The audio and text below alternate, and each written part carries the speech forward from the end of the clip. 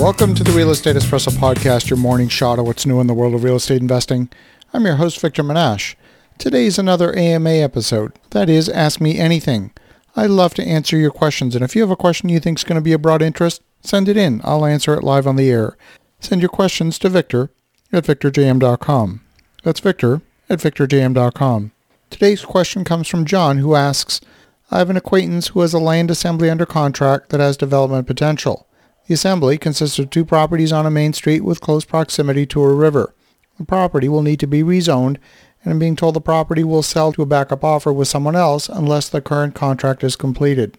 The timeline for waiving conditions on the existing contract is simply too short to complete my due diligence.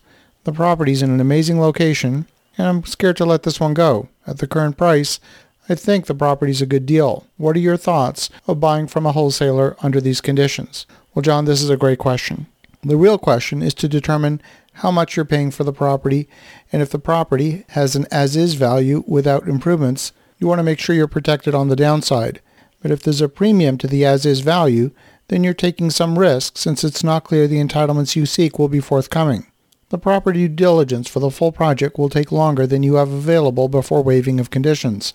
You need to be confident that you have asymmetric risk. You want protection on the downside, and you want all the upside potential for you. In a situation like that, you've got 3 different scenarios. Number 1, value the property based on its current use. Number 2, reconstruct a new product on the same site using the existing zoning density.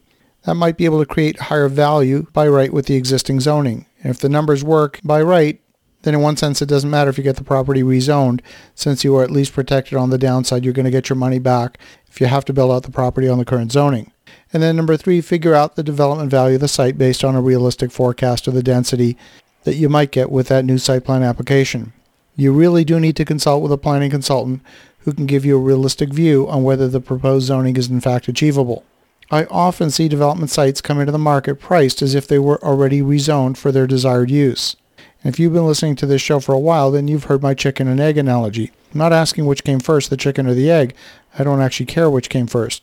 It's clear that you would pay less for an egg than you would pay for a full-grown chicken. This is the chicken and egg analogy. The egg might someday become a full-grown chicken, but today it's an egg, and you wouldn't pay the price for a full-grown chicken when all you have in your hand is an egg. The egg might not even hatch. It's going to take a bunch of time, investment in food, and nurturing to get a full-grown chicken. And land that's not yet approved for higher density is an egg. It's not a full-grown chicken, so don't ever pay the price for a chicken when all you're being handed is an egg. Now, in your question, you didn't disclose the price for the land, but you want to make sure you don't take a huge risk by paying too much. Have you had a chance to read and review all of the terms in the purchase and sale agreement with the seller? This is vitally important. I don't like to see a wholesaler perform a double close. It adds risk to you, the buyer. The reason is that the double close hides some of the original seller terms, and you can't really tell what's changed in the property as a result of the first close. I always prefer to have an assignment of the original contract. The next thing you want is to assess how real the threat of multiple offers or backup offers is. Sometimes the seller creates an artificial sense of urgency. I can't tell you how many times I've let a property go because it was supposedly being sold in multiple offers, only to have it come back on the market weeks later or sometimes even months later. It pays to be patient.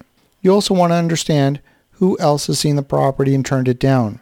If you're near the end of the contingency period, why are you only seeing the property now so late in the game?